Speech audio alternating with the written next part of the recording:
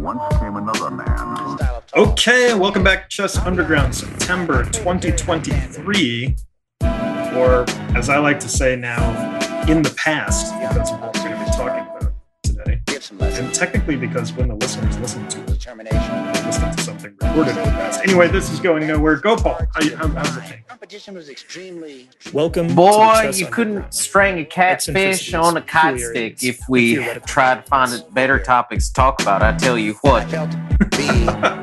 I take that to mean you are enthused about our conversation. Darn tootle. Excellent. So with that, let's just jump right in. Gopal, we have an interesting one today, and we kind of went back and forth about it. We both really like it. We're excited to discuss it. Our topic du jour is chess in 2050. Mm-hmm. So a brief overview of what we're going to discuss today. We're kind of going to play a little bit of a Nostradamus role, right? We're going to put on our... What kind of hat do you put on when you're predicting things? A wizard's hat? I put on my wizard's hat.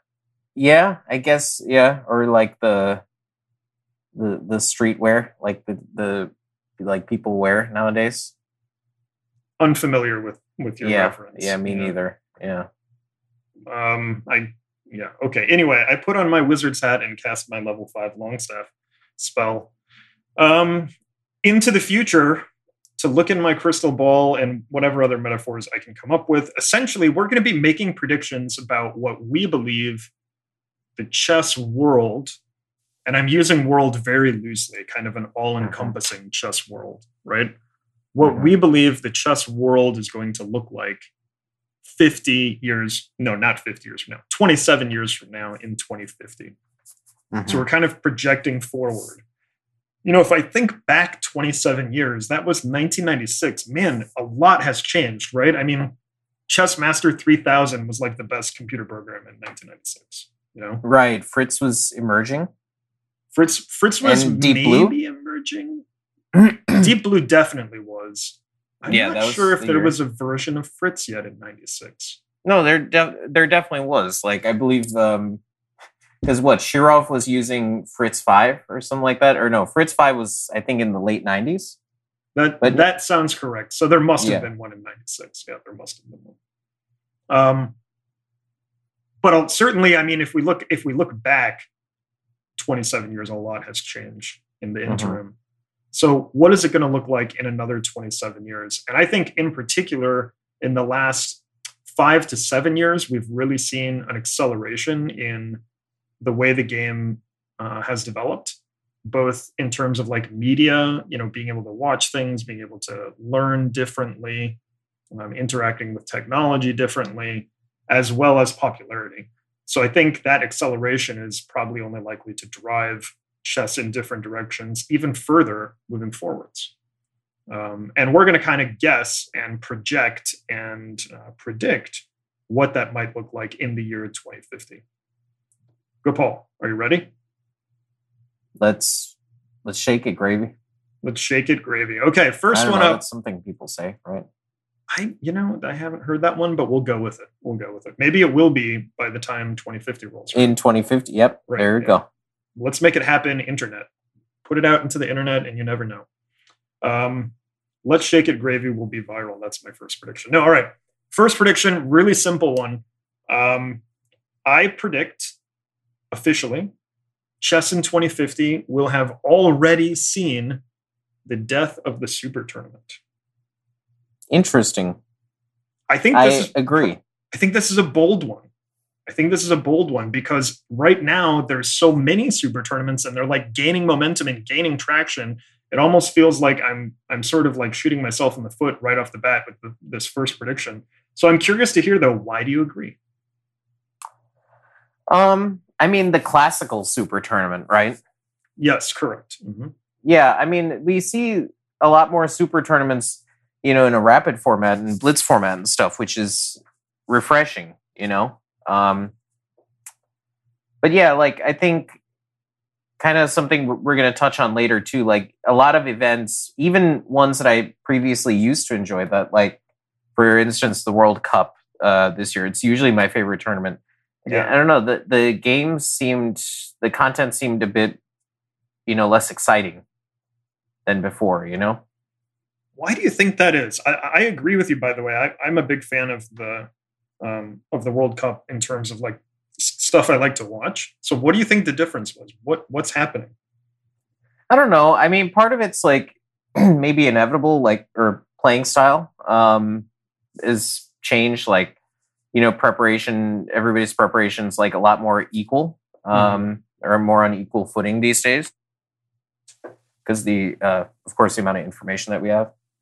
And yeah, just overall the general increase in level, like, kind of makes it a bit less entertaining sometimes. But, getting back to our point at hand, this kind of translates naturally to the super tournaments as well. In what way?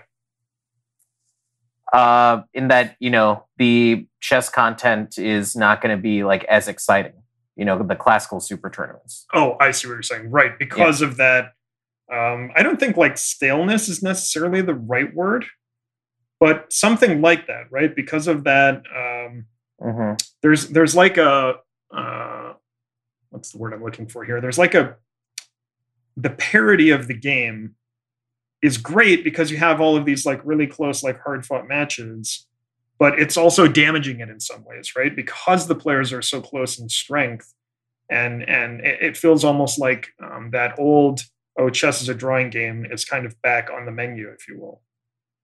Yeah, for sure. Especially like, in some ways it's been enhanced by like the strength of the computers, because like they show a lot of different ways that the margin for safety and like the tolerance of a position is maybe a lot higher than we once thought. Like, so you see a lot of openings like where, black is okay everywhere. Right. Like I can move my H pawn on move 3 or whatever and be fine. Or like even, we were talking about the delayed Schliemann. That was one of the first ideas. I looked at during the pandemic that, that was back on the menu for a while, right. Yeah. But like reviving some of those like right. previously but also, dubious ideas. Yeah.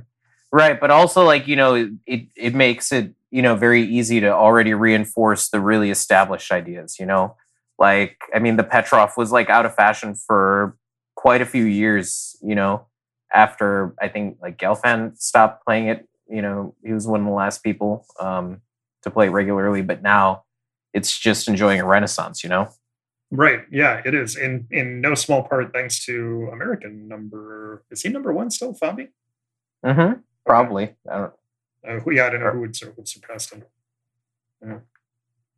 Interesting. So I think, you've hit the nail on the head, and that's why I was curious to ask you why you agreed with this. One of the big things that I think, and I've actually brought this up on the show before, I think we've discussed it, is I think chess as a sport to consume is more entertaining and lends itself to be more accessible, especially to a broader public in quicker time formats. Because there's more action, right? Mm-hmm. And it's very superficial. I fully like acknowledge that it's a very superficial argument. The action argument, right? It's like if I were a baseball purist, saying, "Oh, we need to have a pitch clock and speed up the game," right? And the traditionalists are like, "No, let's do whatever." It's similar concept. It's basically, hey, it's more entertaining. There's more action. There's more stuff going on. Yeah. And because of that, it makes for a more engaging game. As you pointed out, I think, correct me if I'm wrong, didn't the Levitov Chess Week just recently conclude as well? Yes. And that was all rapid, right? Yes. And Blitz, I believe? Right. I don't think there was any classical in that, as I recall. Right. And just before that, the Speed Chess Championships, right? The online ones via chess.com concluded. So like we're already... Go ahead. Oh, no. Like the Tata Steel, they have like a big rapid invitational now. Mm-hmm. That one also had a classical component, though, if I'm not mistaken, right? Right, of course. But that's like a newer thing in the last few years. The addition of the rapid and blitz. Right. Yes. Yeah. In such an established tournament, Exactly. Right. So, I mean, like, we're seeing that happen already. I remember 27 years ago, sort of rewinding back to 1996, although it was probably a few years after that. Do you remember the Amber Rapid that occurred? Oh, absolutely. Those were the best ones, and like the blindfold too. But that was the only one at the time.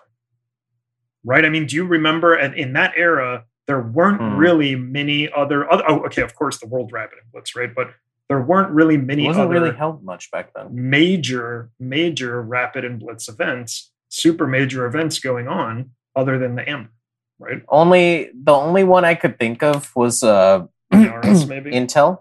Do you remember the Intel Grand Prix? Oh, yes. Wow, that had been erased from my memory until you brought it up just now. Oh man, what a great event. But like, see, that it's kind of nice for them, back then, because like it was such a treat. It was so rare to see like that, back then. But like now we have such a big saturation, But yes, still, it's I think interesting how that in that saturation. It's interesting. It felt like it happened almost overnight. Yeah, for sure. And, I think... there's the Grand Chess Tour Rapid, there's the Speed Chess Championships, there's the Julius Baer Cup, I think it's called, or something like that. Yes. There's just a variety of these rapid events popping up almost everywhere, it feels like. And yeah, it's the best for the for the proliferation of the game. Yes, the game shall proliferate itself. Mm-hmm. Yeah, so it's interesting we're on the same page and sort of for the same reasons here. It's really tough to envision the classical super tournament surviving to the year 2050, at least in anything close to its current format. Even right. Norway chess, which is a recently sort of initiated classical tournament. Oh, the scoring system, right? Exactly. The soccer it has scoring that, system. Precisely. It has that weird component, and not just the soccer scoring system, but remember, so if you win, you get 3 points, right? That's the soccer scoring system we're talking about. But if you recall, there has to be a daily winner as well, right? So if there's a draw in the classical game, then they move to rapid until they get a daily winner in those faster time controls. So even that event, which is, compared to something like a Weigandse or, et cetera, it's pretty new in comparison. Right. And it's already trending towards, not just embracing, but sort of like really formalizing these more blitz and rapid components. Yeah. Like, I don't know about you personally, and this will probably have to be the last thing we say about this, right? Before we move on. I have all day for you. Yeah, probably. Go for it. Well, shake that gravy, or what's the phrase we're trying to popularize? I don't know what you're getting at here, sir. Yeah, I mean, when's the last time you watched like a super tournament like live? Yeah, good point. It's been a while. I usually try to catch the recap.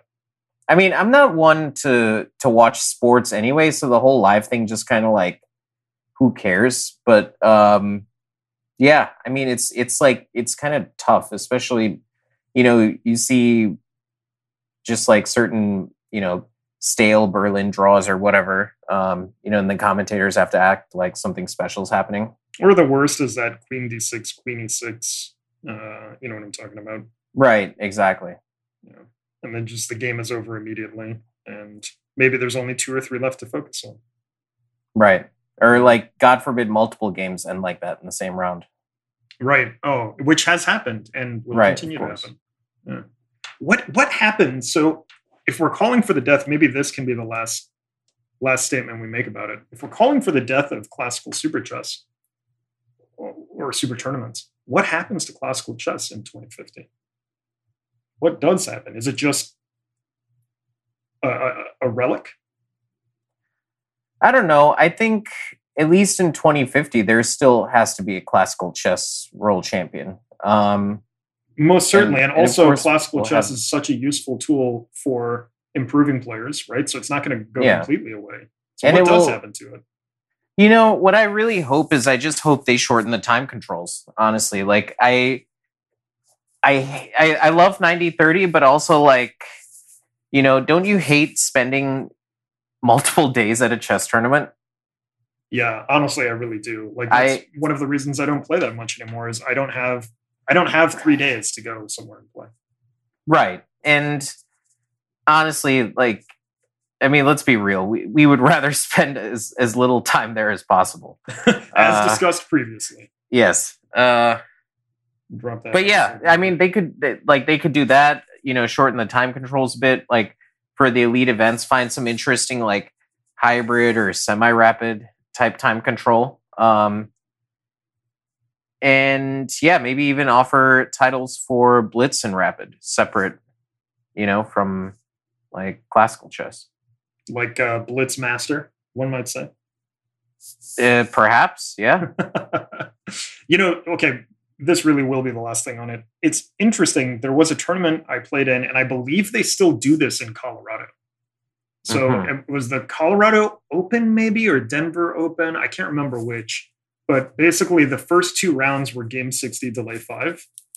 And then for the final 3, it went to game 90, increment 30. So the idea was you speed it up a little bit, right, in the early rounds of the Swiss, and then you get the time control for the more competitive. Bro, rounds. That just sounds like you played a 2-day schedule. Right, but everybody had to do it. You're right. It does sound like that. That's a good point. But I mean, that was just like that was just like the norm. Maybe you can shorten it more. Maybe it's like 45. And then... Yeah, 45 would be cool. I mean, dude, even game 60, like, I'm down. That's plenty. Grandmaster Vladimir Georgiev, like he and Nikola Mitkov, they talk about the days that they long for their what they call semi-rapid tournaments in Spain. 25-minute games with no delay, actually, no increment. And so you just variations like that. But that was back in the early 2000s. In fact, back in the day. Those were useful games for them because, like, they talked about how many new opening ideas they integrated into their repertoire and like worked out because of those. And then, actually, Nikola didn't lose a game in the accelerated schedule for like years after he came to the U.S. For like the first 2 years. Familiar with that tempo of the quicker up tempo game. Right. Yeah.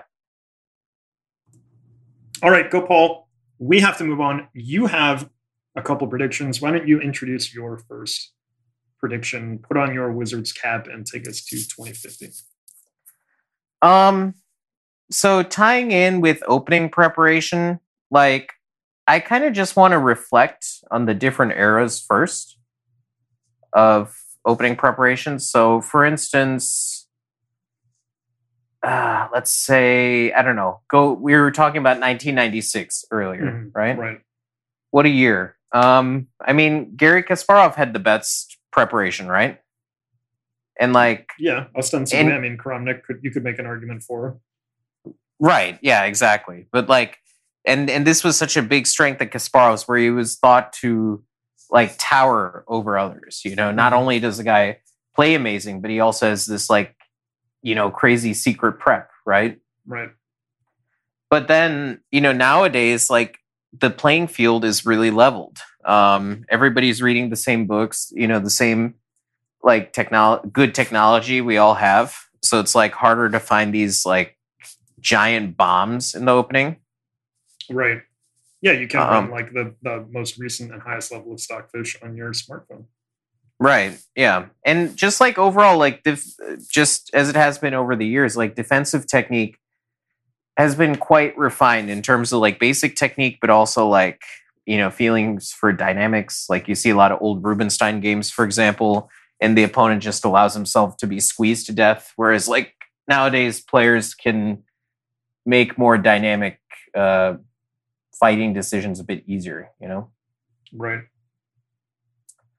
Yeah. And so like heading in that trend, I mean, and if we think a lot of the tournaments are going to be like in rapid chess or whatever, I've always liked that idea because you could always let your hair down in rapid. You could take a bit more risk like in the opening or something like that, Yeah, definitely. And you see that happen as well when you watch those events. Right, yeah. So a lot more like basically what people have started doing already, like practical opening preparation, even some ideas that maybe are not fully sound. They're like semi-sound bluffs, things Precisely, like that. because even if you spend the time to refute it over the board in a rapid game, the positional advantage you've achieved may not be as valuable as the time on the clock. Right, exactly.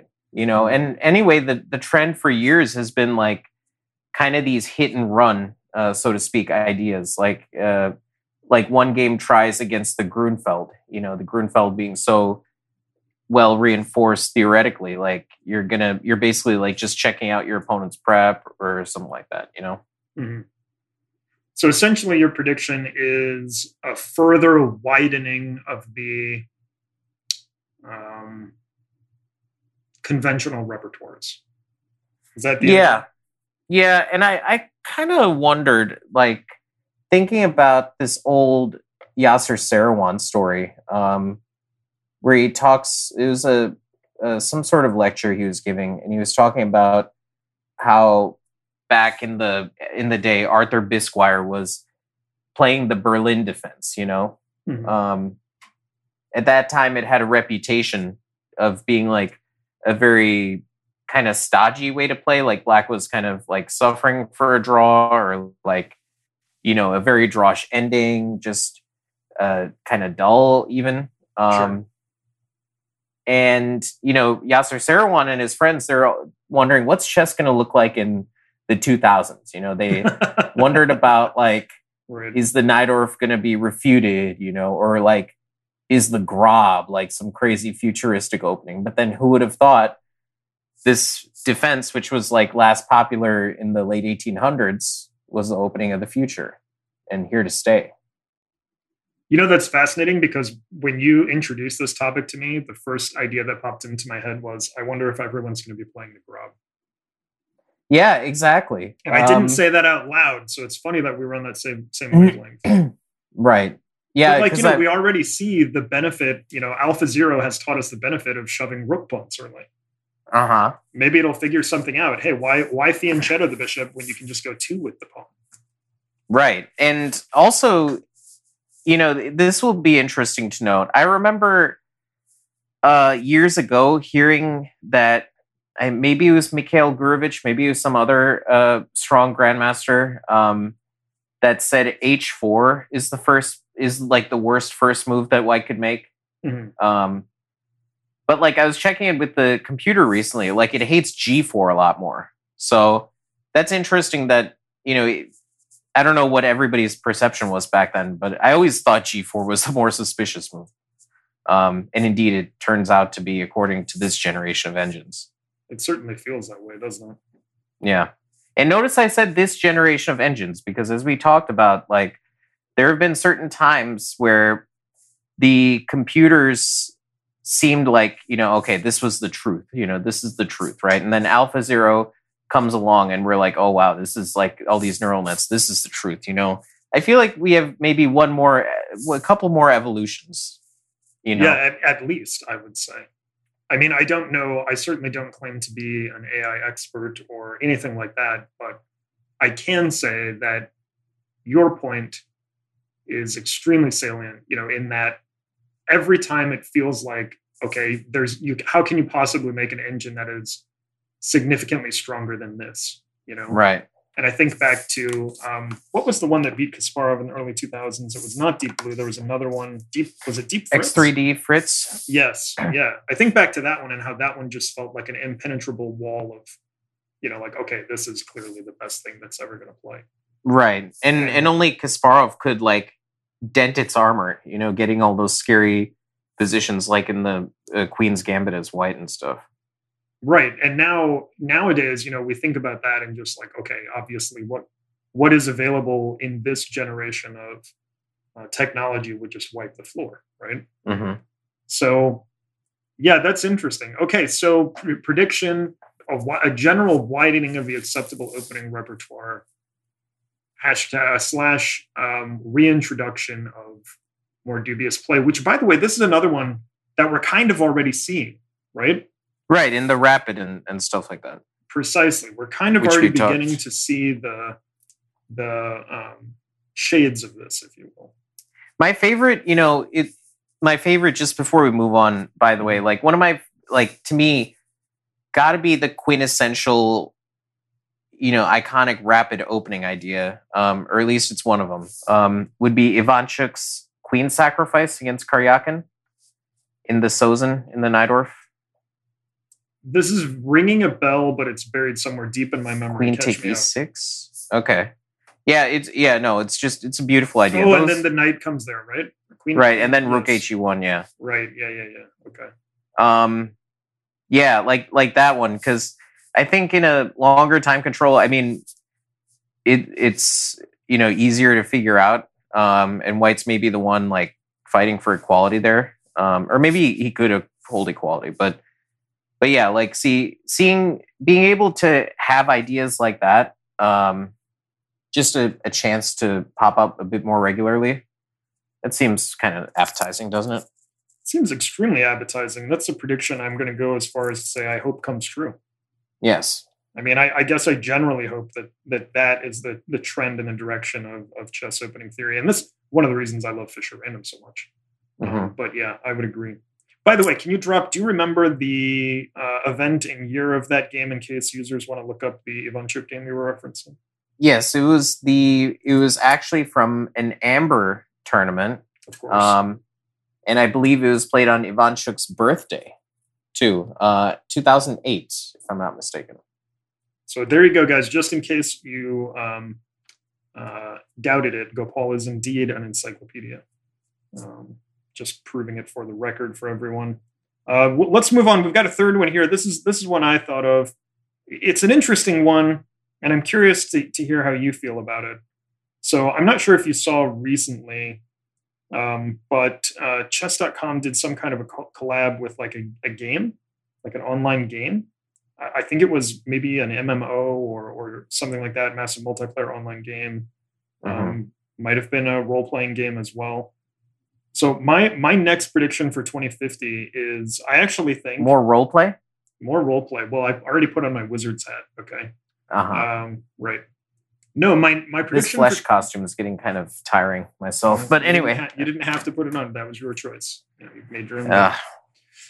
my body, their choice. Just full disclaimer, we did not make anyone put on any costume for the show today, and we do not have a YouTube to prove that. So my next prediction is chess is going to fully move into the realm of esports, and in fact, I think we're going to see it directly integrated with digital gaming. And by digital gaming, I mean everything from hey, let's log in to play in a quote unquote chess server. I don't know if those will still be around by then. We might have something completely different. To, okay, I'm playing World of Warcraft and my half-orc battle master or whatever has to unlock this piece of gear, and now they have to like solve a mate in 5 to do it. I mean, it's not going to be quite that direct, but I do think that integration is going to be there. So it's going to, I'm sorry, I lost. So it's going to be like Saw? Yeah, but with chess instead of battle cards. Nice.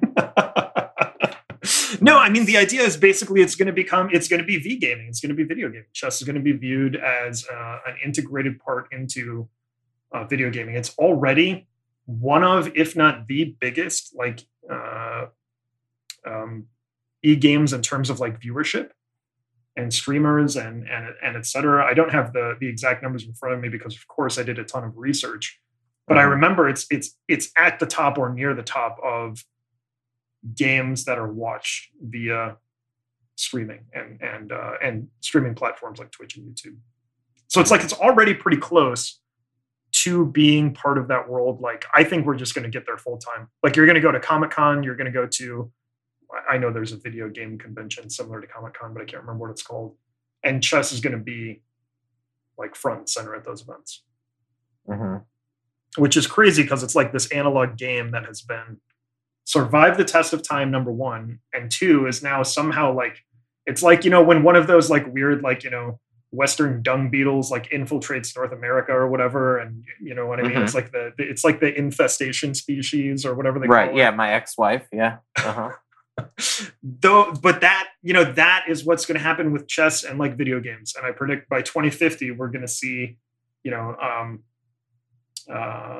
be playing Fortnite and you'll have to whip out a chessboard to defeat someone in a one-on-one or something. Your thoughts, Mr. Gopal? Honestly, as I've never really been that much of a V gamer myself. You know who was? The yes, great Albert Chow. I thought you were okay. I was like, yes, when you said, me as well. But when you said late great, I was like, you're still here with me, buddy, right? Yeah, for the time being, barely. I honestly, I don't know. I mean, yeah, obviously, like I think it's going to be more famous because of stuff like this, but like I'm kind of wondering what other branches of entertainment we might see it in as well. Yes, that's actually an excellent point, because it has been such a presence in pretty much all of our culture's media. Film, TV, books, social media, hashtag chess punks. Ugh. I paused just so you could say it.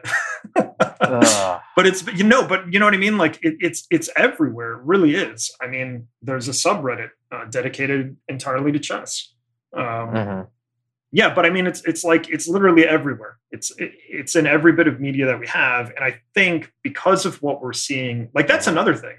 If we want to get really kind of meta here for a moment, if we project forward to 2050, like, are we going to still have like TV anymore? Like, is there going to be like networks like NBC? Like everything is moving away from the classic, I don't know, cable model, to you know what I want to know if we have? What? I wonder if we are going to have Shrek. Like, I wonder if there's going to be more Shrek in chess. Like, you remember my favorite Queen's Gambit meme? Shrek is life. We will always have Shrek.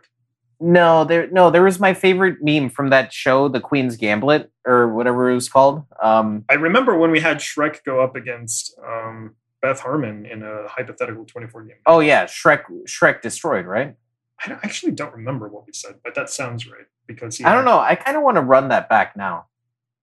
Do it again, yeah. Well, but anyway, but you remember my favorite meme from that show, right? I do Where not, it's like, no, catch me up. Oh, it's instead of Beth Harmon looking up at the ceiling and seeing the chessboard, it's a picture of Shrek looking up and seeing the chessboard. Really?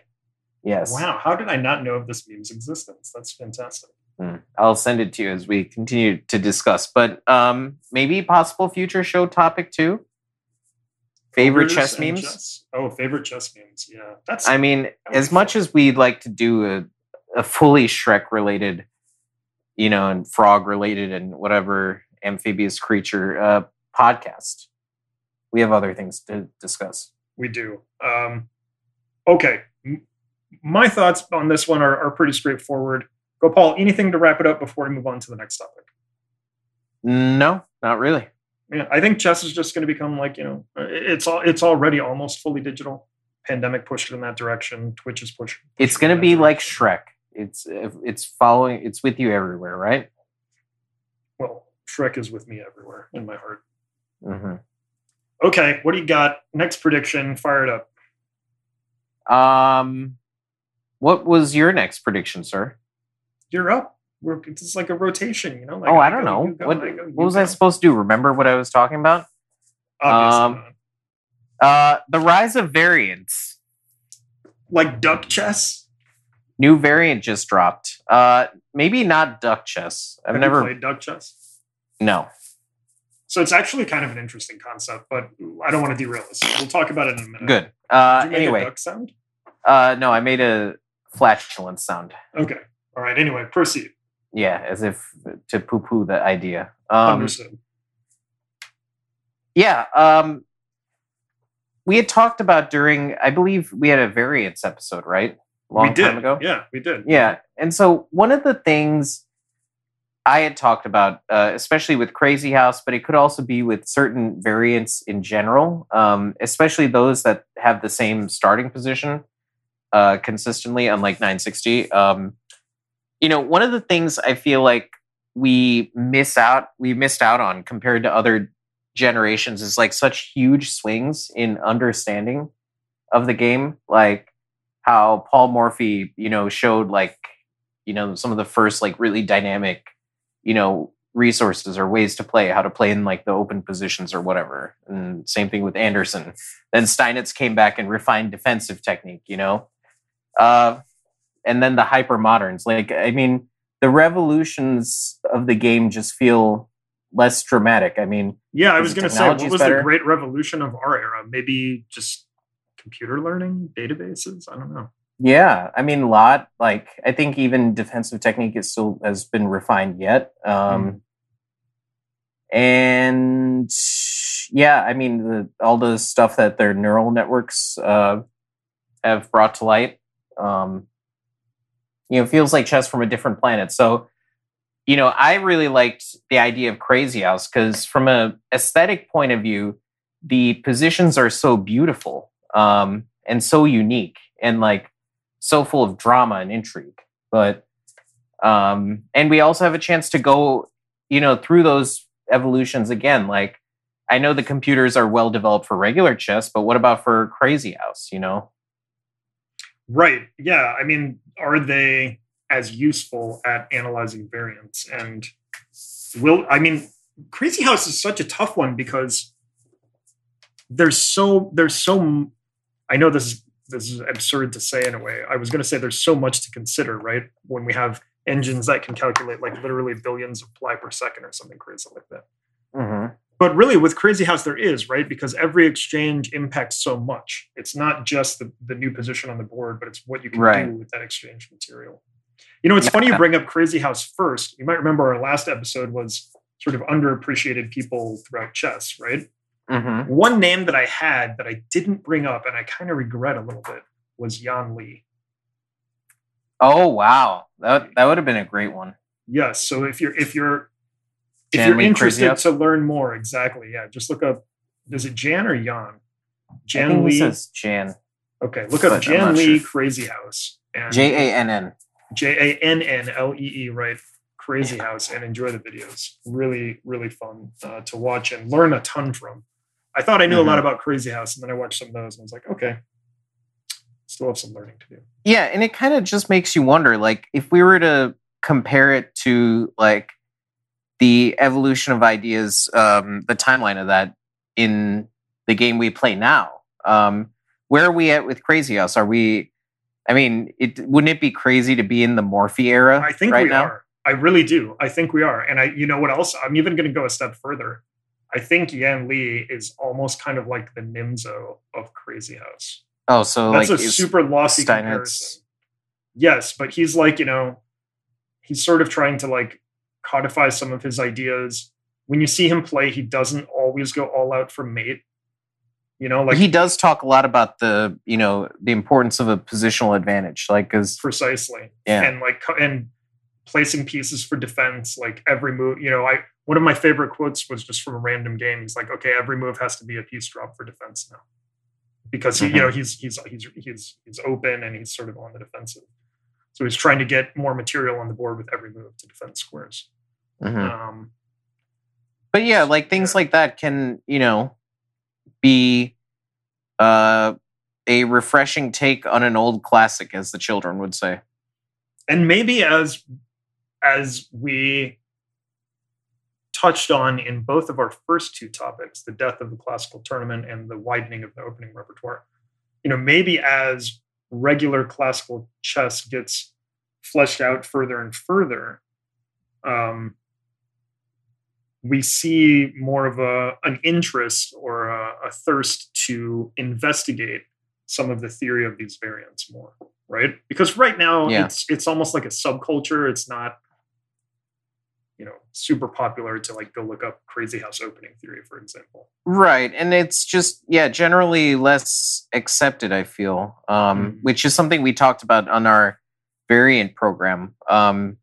like especially just to repeat one of the points from there, being a competitive pool player, like it's interesting to see how open like a lot of pool players are to different variants of the game.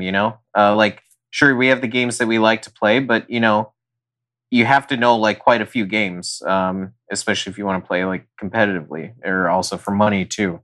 So that's it. Whereas like in the chess world, it feels like everybody's too like it's too impure, or it's too weird looking. Yeah, there's like you're right. There's like almost a stigma about them, right? Right. Or yeah, like it's a not waste proper. of time, or waste of time. Yes, right. Or on the extreme end, it could hurt your chess. Right. I would love to see. You know what I would love to see? I would love to see King of the Hill theory. Yeah, that might be one of the. But that's probably like maybe for what we could apply to regular chess, but I don't know. I mean, it's essentially regular chess. You just have to touch the middle with your king. I mean, what I do know is I would love to see all these variants get their time of day, Yes, I completely agree. Get their just desserts or whatever the phrase is. Mm-hmm. I'm behind you on this one. Sort of what I referred to already with chess moving more towards an e-game. I think sort of an essential component of that, getting into the video gaming industry, getting into the more mainstream elements of video gaming, and being considered part of that is embracing variantship, if I can coin the phrase. Mm-hmm. And I've referenced, duck chess earlier, sort of as a joke, but that sort of thing is definitely where I see chess going. Duck chess, basically, there's a piece on the board that's a rubber duck. If it's your turn, you are allowed to move the rubber duck. That counts as your move. So both players can move the rubber duck. And it blocks, it essentially, whatever square it's on, it's just like it blocks that square. So you can't land on that square and you can't go through that square. And that's the whole game. Just duck chess, block squares. Pete, how tantalized would you be if they made a sort of helpmate variant? I would love that. I don't know how it would work, because if both sides are trying to helpmate themselves, that would be tricky, right? Mm-hmm. But no, that would be fantastic. I mean, I'm a big fan. The reason why I like helpmates and selfmates so much are because to me, it's like about discovery, right? You have to discover sort of these hidden ideas of how to like construct exactly what you want to happen to get it to happen. It's almost like a reverse, you've ever solved those like reverse game constructions where they'll show you a position and be like, yeah, the retrograde analysis. Precisely. Yeah. Right.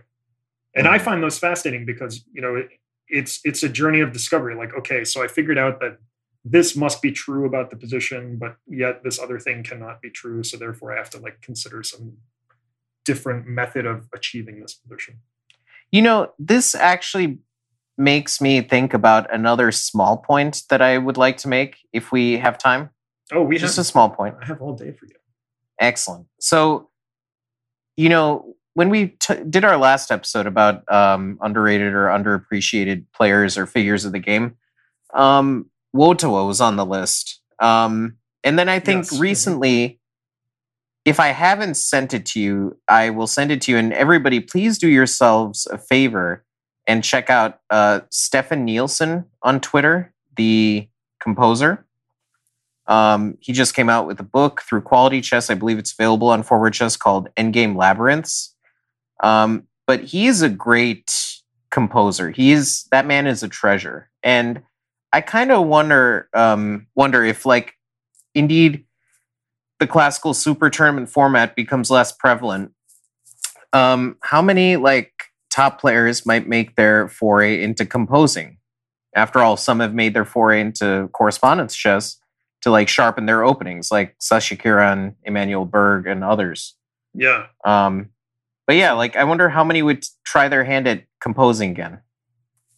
Yeah, that's an excellent point. And I mean, it's like a creative thing as well, right? So if you fancy yourself an artist, what better way to express that art in chess than through a composition?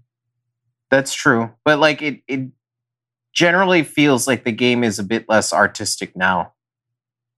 Yeah, I mean, you're right. It does feel a little more sterile in the computer era, right? Or just like, more the sport, Yeah. But more sporting than aesthetic.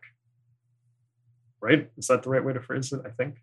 Yeah, I think so. But that's just the way things are. And I mean, like we were saying earlier, who is to say it's going to stay this way? Also, yeah, that's the other beautiful thing about the game is there's I don't want to necessarily call them peaks and valleys, but there are hooks and crooks. Right? There's turns and unexpected evolutions or revolutions that constantly change and adapt the game to modern times, which is cool. It's one of the things that keeps you coming back. I thought I was out, but they pulled me back. No, I never thought I was out. Okay, that's great news. I'm so glad I could enthrall you with that. Gopal, this has been a lot of fun. Those were our 4 predictions for 2025. So I'm going to run them down again. Just correct me if I get anything wrong here. So the first one was the death of the classical super tournament. We think it's going to be a lot of blitz and rapid and maybe hybrid events. The second one was the widening of the opening repertoire and the accepted opening. So basically, I think you're calling for essentially I don't want to say final, but a postmodern revolution of opening usage. Does that seem fair? That's a fantastic way to put it in many senses of that expression. We're going to see a lot of move 1, 2, or 3, H4 or A4. And then wasn't there a guy on ICC back in the day, like Scorpion Chess or something, who used to just play A4, H4 every game? Or Knight A3, Knight H3? Yeah, something like that. Scorpion Defense, something like that. Yeah. We hope they're well. I do. I definitely do. All of the old ICC, revolutionaries. Let's just call them that. We hope. Maybe that should be a great topic for the future, and maybe something we should ask our readers about, like maybe reminiscences on the golden age of internet chess. I would love to hear that. If you're out there listening to the show, send us your memories of the ICC revolutionaries from back in the day. Scorpion Defense, God Gusti, Capilano Bridge. If you know, you know. Okay, third one was the transition of chess into a full-time V game or E game, video game or E game. And the fourth and final one was, which I love this one, the rise of the chess variant. I think that's so cool. I would love to have, you know what I would love to have? I would love to have a design a variant competition. Like, let's see what people can come up with, right? That would be so cool. We got to do that. I got to get everybody on board. I got to get like the engines running to get that to happen. Well, I'll say the same thing I told to chess.com. Spec work is unethical. And on that note, this has been Chess Underground, September 2023. Gopal, I had a ton of fun. Any final thoughts, teasers, etc. you want to drop here? No, just keep a lookout for maybe a winter challenge of some sort that we're going to announce at I believe in our next episode. There's something cooking in the kitchen, I guess, is the best we can say. I don't know when it will be ready, but when it is, the delicious smells will be released onto the world. And as the children say nowadays, let him cook. Yes? I can smell what the rock... no, okay. Anyway. All right. For National Master Gopal Menon, this is Pete Karianis. Have a wonderful September, and we will see you next month. Thank you for listening to the Chess Underground, a U.S. chess podcast. Please check out our entire suite of podcasts, which release every Tuesday, and include Ladies' Night with Jen Shahad, as well as Chess Life cover stories and One Move at a Time with Dan Lucas. U.S. Chess would like to thank Jason Andre at 7 Season Films Photography and Media for our podcast production and editing. If you are starting your own podcast, visit www.7seasonfilms.com for consulting, production, and editing. Until next time, signing off, Pete Karianis.